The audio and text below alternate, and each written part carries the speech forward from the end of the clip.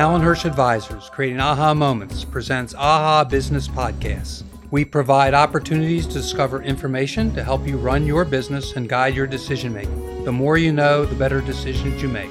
For more information, log on to alanhirschadvisors.com. I'm your host, Alan Hirsch. Welcome to today's podcast. My guest is Eric Steiner. He's a lawyer of the Eric Steiner Law Group, which specializes in bankruptcy and some other law, but we're going to be talking about bankruptcy today. My first question to most guests is, what motivates you to get up in the morning and go to work? That's actually a question that I think about a lot, and that changes pretty much every day. It's a different motivation, but generally what motivates me about the practice of bankruptcy in particular is my ability to really help people when they are going through difficult situations. I do love the practice of law. I think it's a fascinating area. Things are constantly changing. There's always more to learn. That's another thing. I love learning. So the bankruptcy is a complex area of the law, and it allows me to keep challenging myself and keep learning. At the same time, it really allows me to help people through probably one of the most difficult periods that they're going to go through in their life. Well, having been through a bankruptcy in my professional career with a family business, a reorganization 38 years ago, it was quite difficult at the time, but it was a wonderful learning experience. It really helped me understand myself as a leader. And we basically turned lemon into lemonade and proceeded to grow over the next 18 years, which was wonderful. I think that's a great story. It really illustrates the benefits that a bankruptcy can provide. You know, a lot of people, whether they're business owners, their families, they think bankruptcy is the end of the road most of the time. You know, they hear it on Wheel of Fortune or they hear it on Monopoly, right? Bankruptcy means you lose everything. That's not the case. Nothing can be farther from the truth. The purpose of the bankruptcy code is to allow businesses and individuals and families get a fresh start, unburdened by debt. I think that's so important for everybody to know, because there's a stigma associated with bankruptcy, and I come across this question a lot. I feel like I'm not meeting my obligations. I feel like I'm giving up. And my perspective on it is completely opposite. You're not giving up. You are moving ahead for your future. You're doing the best thing for your business, for your family, for yourself. And these are just laws that are there, just like any other laws. Why not take advantage of them when you need them? And the purpose of the bankruptcy code, it's one of the earliest Supreme Court cases. I think it was in 1934. They said the purpose is to give the debtor, person filing bankruptcy, a fresh start, unburdened by debt. And it's such an important principle to really, really get across. Yeah, it is. And so how did you get into bankruptcy law? I know it's a specialty. So how did you get involved? It's a really great question. So I used to do commercial collections. I was the bad guy. I represented a large bank going after small, medium-sized businesses and their guarantors. So most of the time, in the cases that I handled, they were in the $100,000 to $3 million range. At that dollar amount, the business typically doesn't have any assets. If it's a restaurant, maybe it has some kitchen equipment. If it's a gas station, maybe they have a property. But most of the time, I'm going after the owners who guaranteed the loan. So we're going after their bank accounts, we're going after their wages. And I really saw the devastating effect that these collections can have on people. And when I decided to go out on my own, I also prior to going out on my own, I worked for a bankruptcy trustee who is now a judge. And I got a really good perspective on the benefits that bankruptcy can provide and the unique way in which a lawyer can be there for their clients. So when I went out on my own, I basically took anything that came in the door, but I fell in love with bankruptcy just because I can help people, and it's such an interesting area of the law. And that's why I decided to focus on that area. So how do bankruptcies work? I mean, there's several categories. So if you want to, in a broad-based, go through those. Yeah. So basically, bankruptcy doesn't really have a specific definition. Anybody can file for bankruptcy if they wanted to, no matter how much money they had or assets they had. The question is, are you prepared for the consequences of what happens if you do it? So bankruptcy just means you get certain protections. When the case is filed, you get the automatic stay. Automatic stay stops all creditor collection activity automatically. There are severe penalties if a creditor does continue to collect. The judges and the courts take that very, very seriously. So that's number one. That's one of the most important benefits of bankruptcy. Stop collections. So if somebody has, whether they're a business or a family, they have all these collections. They have bank account garnishments, wage garnishments, foreclosures in the house. Bankruptcy stops all of that. So it gives the debtor some breathing room to reorganize their debts. Next, at the end, usually at the end of the bankruptcy, depending on the chapter, whether it's a business or a consumer, there's the bankruptcy discharge. Bankruptcy discharge is another very, very important part of bankruptcy. It's a court order that eliminates or restructures debt and also acts as what we call an injunction. Injunction is just a word that means court order preventing future action. So the court order, this bankruptcy discharge order, eliminates and or restructures debt and also prevents collection of any of those debts that arose before the filing of the bankruptcy. So those two facets are really the sort of bookends of a bankruptcy. Okay, but there are various categories. Some bankruptcies go to Chapter 7. Some go to Chapter 11. There's Chapter 13. I don't know what that one is. And there's a new bankruptcy code that deals with small businesses that took effect, last year? It took effect this year in February. Which is interesting because of COVID-19, all of the small businesses in this country that unfortunately are closing, the bankruptcy might be able to help them survive. Yeah, absolutely. The timing, I'm telling you, it's called the Small Business Reorganization Act. It's sometimes referred to as the SBRA or more easily Subchapter 5, because that's what lawyers like to call it. It went into effect at the end of February, and it could not have been more appropriate timing. But there are different chapters. The most common chapters that we see are 7, 11, and 13. 7 can be used by a business or an individual or family. 7 is a liquidation chapter. Doesn't mean the debtor, let's say it's a family and they own their house and they own their cars. Doesn't mean they have to give up those cars. There's various ways that we advise our clients on how to protect those assets. So a 7 discharges what we call all unsecured, non-priority debt, typically credit cards, personal loans, things like that.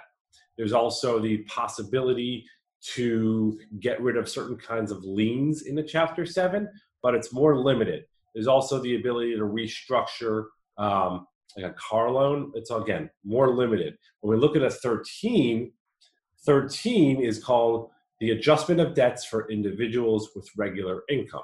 So that pretty much sums it all up. It's a payment plan. It's a 3 to 5 year payment plan. Somebody has income that let's say we go through their income and expenses. They have $1,000 left over at the end of the month. Well, they can't file a Chapter 7 because they have money to pay their creditors. So we have to file, in that case, we file a 13 where they make payments to their creditors over time. The benefit of a 13 is, first of all, it's a much more powerful chapter than a 7. It has a lot more advantages.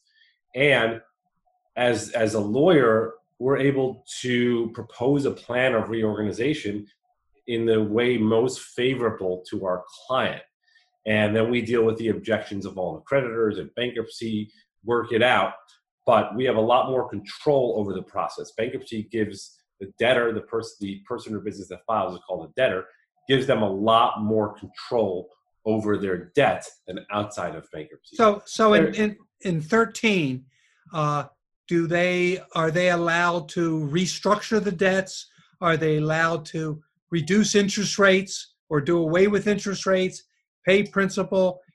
the principals of all the loans are $100,000, can they reduce those total payments to $25,000 or $50,000 and pay it over time? There are conditions that have to be met, but that can be done. Most commonly, we see that in a car.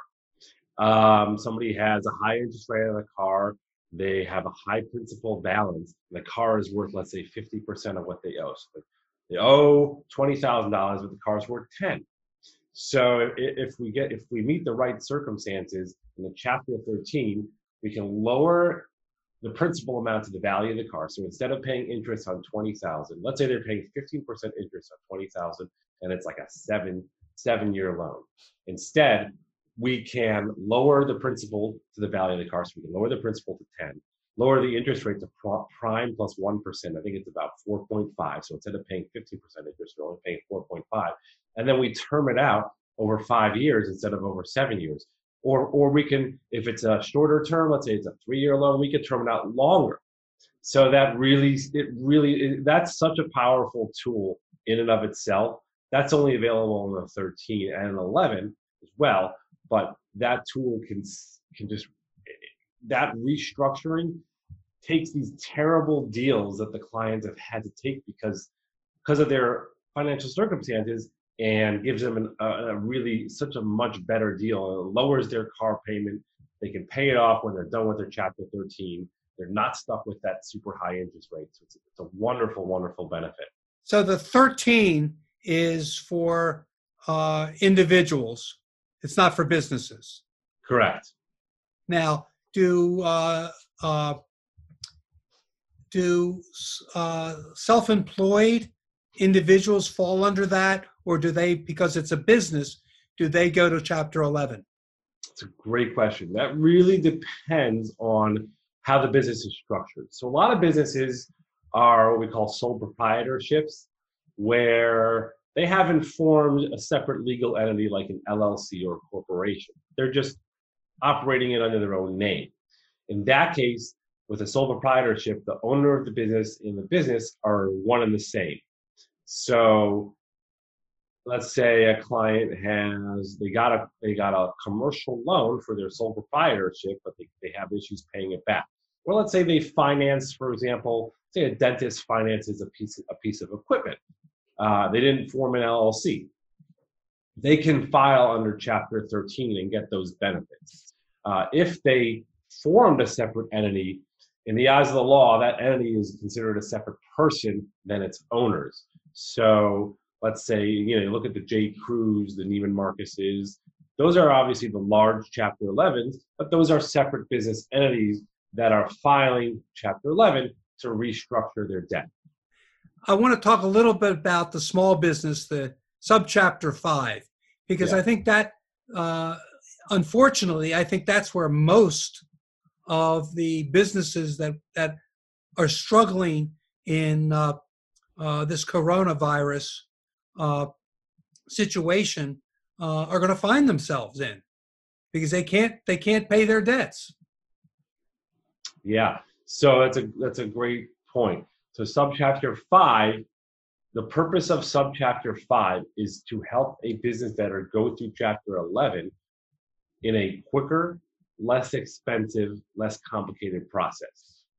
Chapter 11s, even for a small business, you're looking at a $20,000 retainer, probably $100,000 of fees throughout the case, possibly.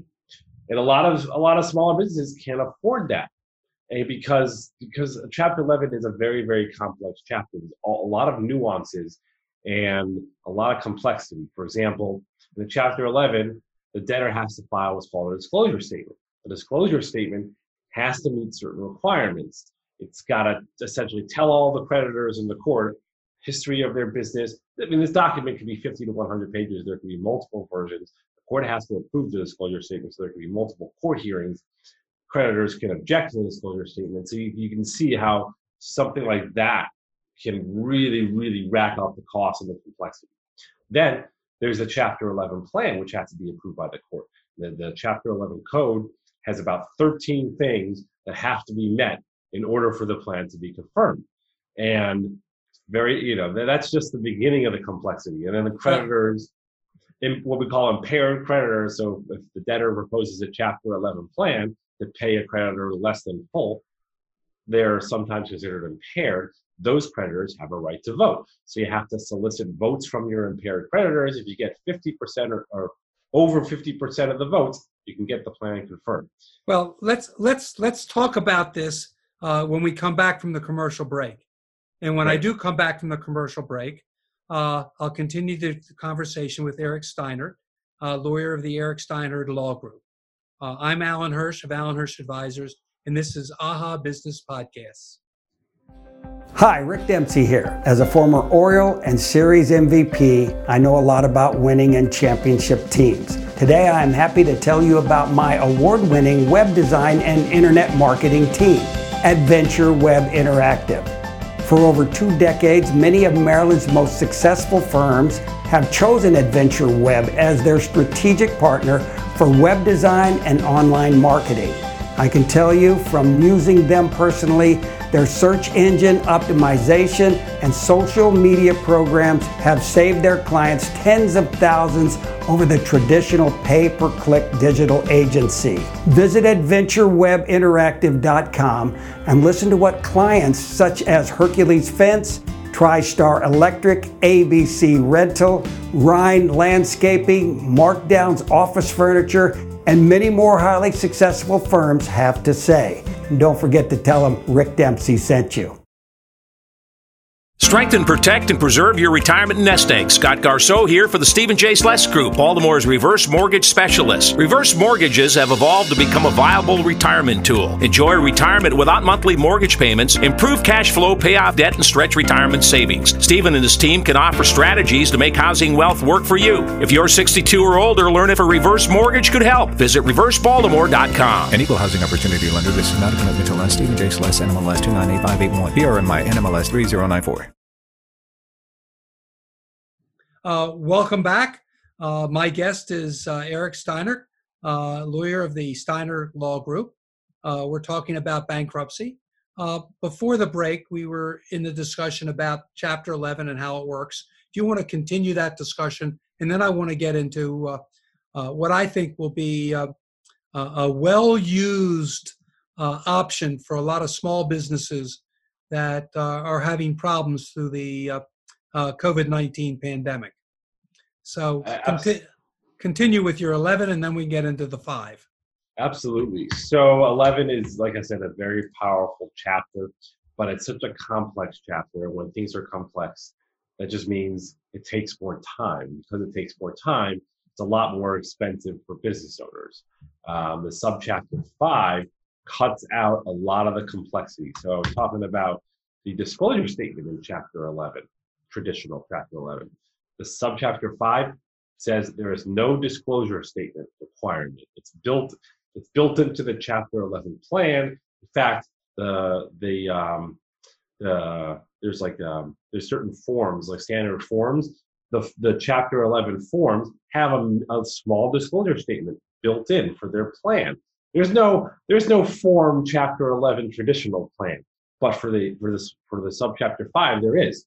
Subchapter 5 also appoints a Subchapter 5 trustee. And the Bankruptcy Code says that the role of the Subchapter 5 trustee is to assist the debtor to obtain a consensual plan of reorganization.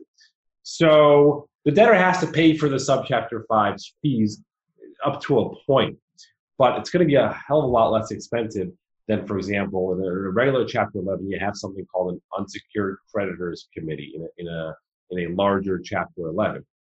The debtor has to pay for their attorneys as well. So you're paying for the Subchapter 5 trustees' fees, but the purpose of the Subchapter 5 isn't to bill, and to milk the debtor for fees. So judges who are tasked with enforcing the purpose behind Subchapter 5 can limit the Subchapter 5 trustee. So if a Subchapter 5 trustee, for example, wants to hire a white shoe law firm that charges $900 an hour to represent him, I don't think judges, and there have been cases across the country, judges do not look favorably upon that, and they can actually reduce the fees. So, it it's an untested chapter. There have been many cases filed across the country, but the whole goal of this thing is to make it easier for small businesses to file under Chapter 11. How do they define small businesses? That's a great question. So there is a definition. So the regular subchapter 5, really the biggest hurdle is that the debtor has to have right around $2.7 million of debt. And there's a couple of other requirements, but generally that's it. The CARES Act, which was enacted like just a month and a half after subchapter 5 became law, increases that to $7.5 million for a year. I think it's March 31st, 2021, and right around that time where the CARES Act expires, so it has like this what we call a sunset provision. So for the next until next March, a business can take advantage of subchapter 5 if they have up to $7.5 million of debt. That can include so many more businesses than $2.7 million. That can include commercial real estate firms who have mortgages and they have tenants and things like that. That really opens up so many more businesses to be able to take advantage of subchapter 5. That's really, there are certain other definitions of a debtor. For example, under traditional Chapter 11, a single asset real estate company is not able to file Chapter 11, but subchapter 5 under certain circumstances allows a single asset real estate company to file. What kind of companies can file under this, and what are the provisions that make it much more financially viable for a smaller business to reorganize, to come out of it stronger?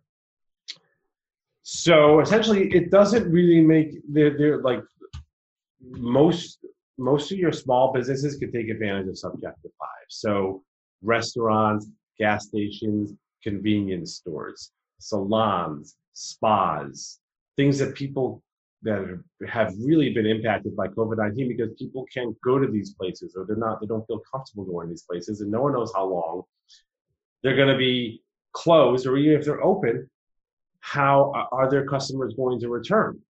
Daycare centers, small construction companies, these are the kinds of things that can all take advantage of subchapter 5. Subchapter 5 doesn't have that unsecured creditors committee. There's no disclosure statement requirement, and it eliminates the voting requirement. Instead of voting, you propose a plan, and the impaired creditors, have an opportunity to object. So you don't have to solicit ballots.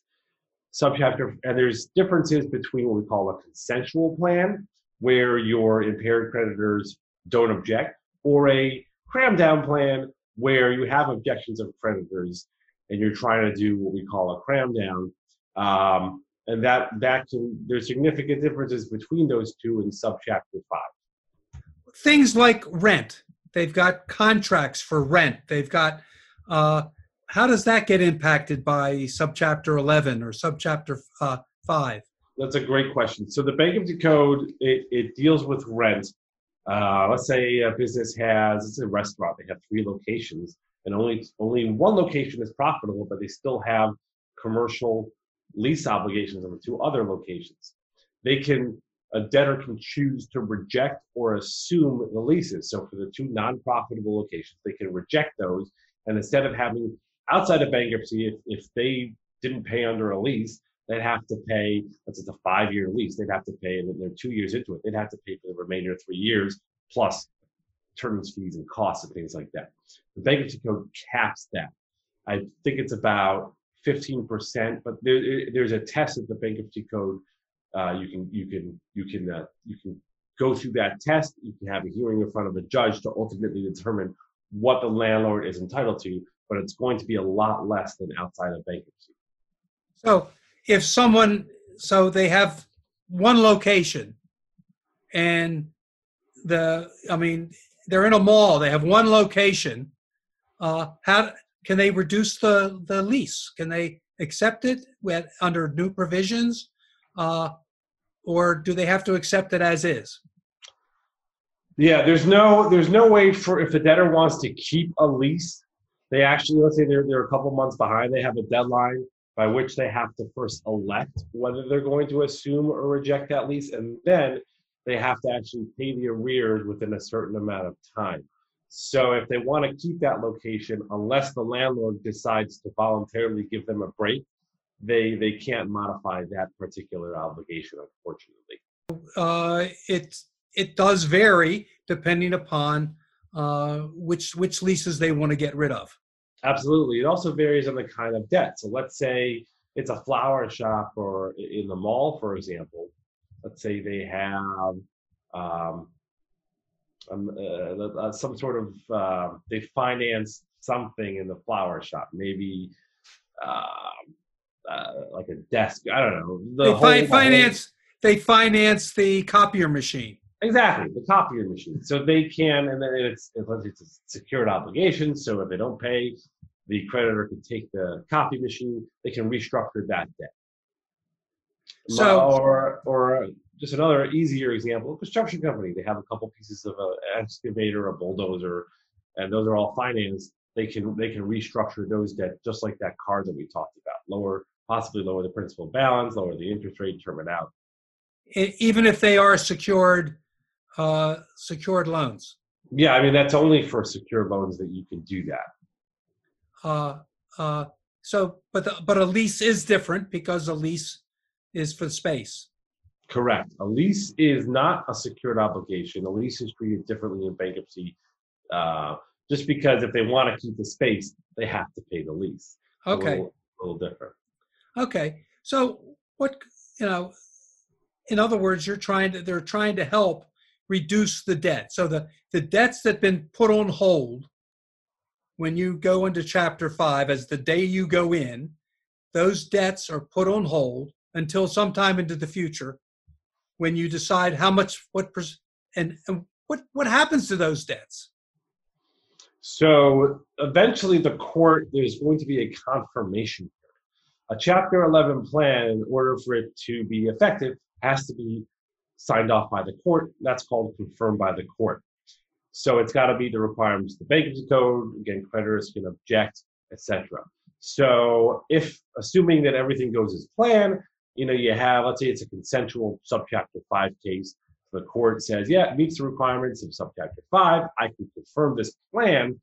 Then in the plan, usually there's an effective date, let's say 30 days after confirmation, whereby the debtor begins making the plan payments, and that's when they would begin the payments under the plan. The interesting thing and this is actually more than theoretical, but a Chapter 11 plan adjusts the rights of creditors. So let's say prior to bankruptcy, the rights of creditors were in the loan documents, were in the commercial lease.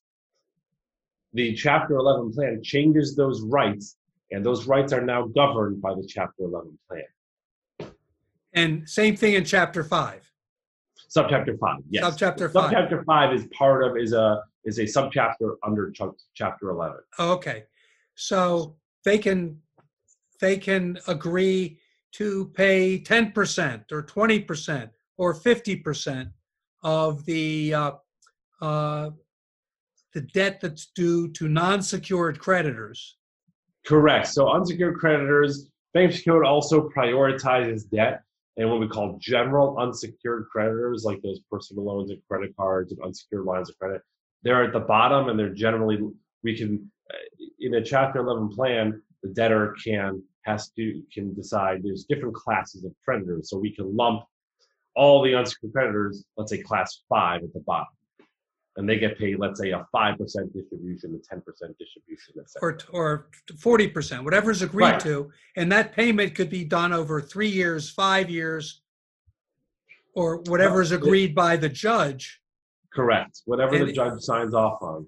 And in Chapter 11, by the creditors committee will agree. Right. Well, that's in the traditional 11. You'll have the unsecured creditors committee, who will obviously, they want more for the unsecured creditors. I understand, but this is to get out of the Chapter 5 or Chapter 11, subchapter 5. You're taking a plan to the court. The creditors, if they don't object, whatever the plan is to pay it back, over a period of time? It could be 5 years. Can it be as long as 7 years? Right. So actually, you can term out a secured debt over 20, 30 years in the Chapter 11. So if it's, let's say it's a 10-year loan with a balloon payment, you can say, well, I don't want that balloon payment. Let's just term it out, another 20 years and we'll have a 30-year term. So, but all of that can be done to help the debtor restructure, or in a lot of cases, reorganize their business so that they can be profitable. They have to, through a subchapter 5, they have to pay their current creditors on time during the Chapter 5, if I'm not mistaken. Right, certain current creditors. So that's a good question. So when it comes to secured creditors, if the secured creditor is going to be treated in the Chapter 11 plan, they have to provide them something. It's called adequate protection. So realizing that the secured creditor has a right to their collateral, they want to make sure their collateral is safe and everything like that. Insurance has to be maintained, things like that. So that secured creditor is entitled to adequate protection payments before the plan is confirmed. Okay. But the unsecured creditors, they can be restructured. But once you file Chapter 11, Chapter 5A, the ongoing business that you do, you need to pay your new creditors. You have the old you put aside. You have the new creditors in the reorganized business. You must pay them on a regular basis. Well, you must pay, like for a business to run, it obviously has to pay certain things. It's got to have a landlord. We talked about that. It's got to, sometimes if they have employees, they have to pay their employees. So we call these first day motions where we ask the court, well, let's say they have $50,000 in a bank account. It's and a secured creditor has we'll call a UCC. So they actually have an interest in that bank account. So what we'll do is we'll ask the court for a motion to use the cash collateral for the expenses of the debtor, for example, so they can keep their business running, so they can get to a planned reorganization that's confirmed by the court. Yeah, no.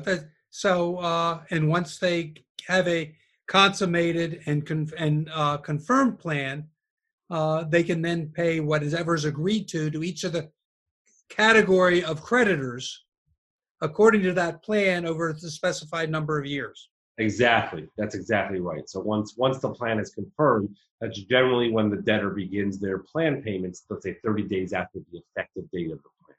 Okay. Is there anything else that the listeners should know about bankruptcy? Yeah, there is.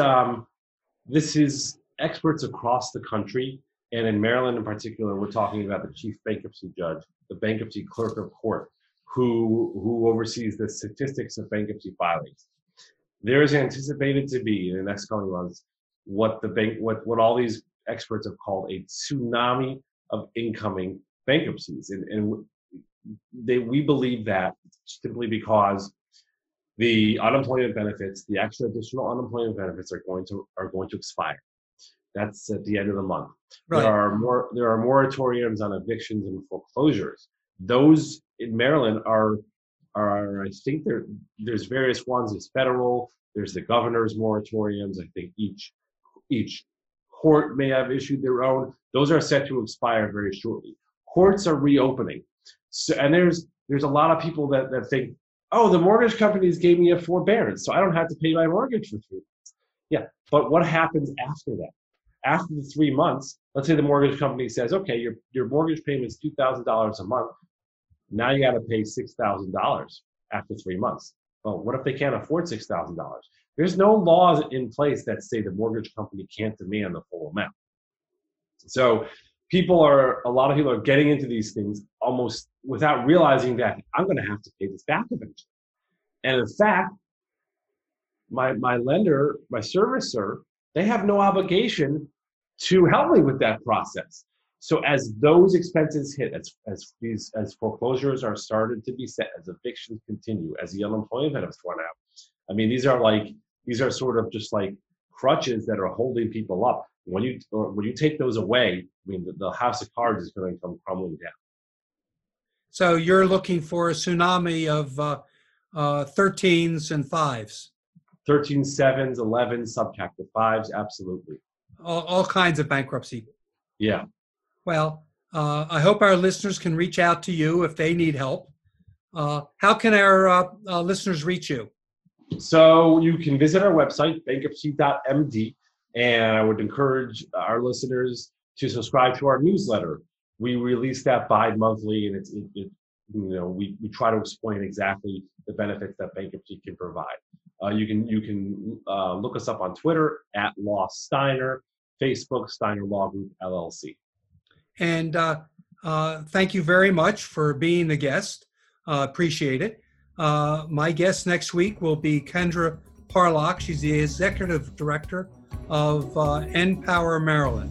I'm Alan Hirsch of Alan Hirsch Advisors, your host. To reach me, call 443-977-4500 or visit my website, alanhirschadvisors.com. You can listen to podcasts of past shows wherever you get your podcasts. I'm Alan Hirsch, and this has been AHA Business Podcasts.